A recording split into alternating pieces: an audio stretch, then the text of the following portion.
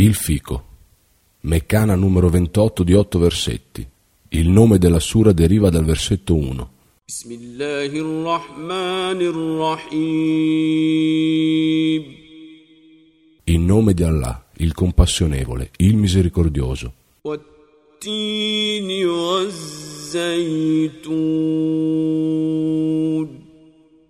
Per il fico e per l'olivo. Waturi sinin. Per il monte Sinai. وهذا البلد الأمين. E per questa contrada sicura. لقد خلقنا الإنسان في أحسن تقويم. In vero creammo l'uomo nella forma migliore. ثم رددناه أسفل سافلين.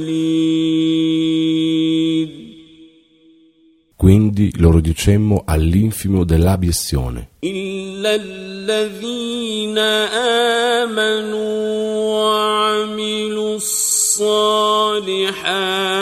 فلهم أجر غير ممنون.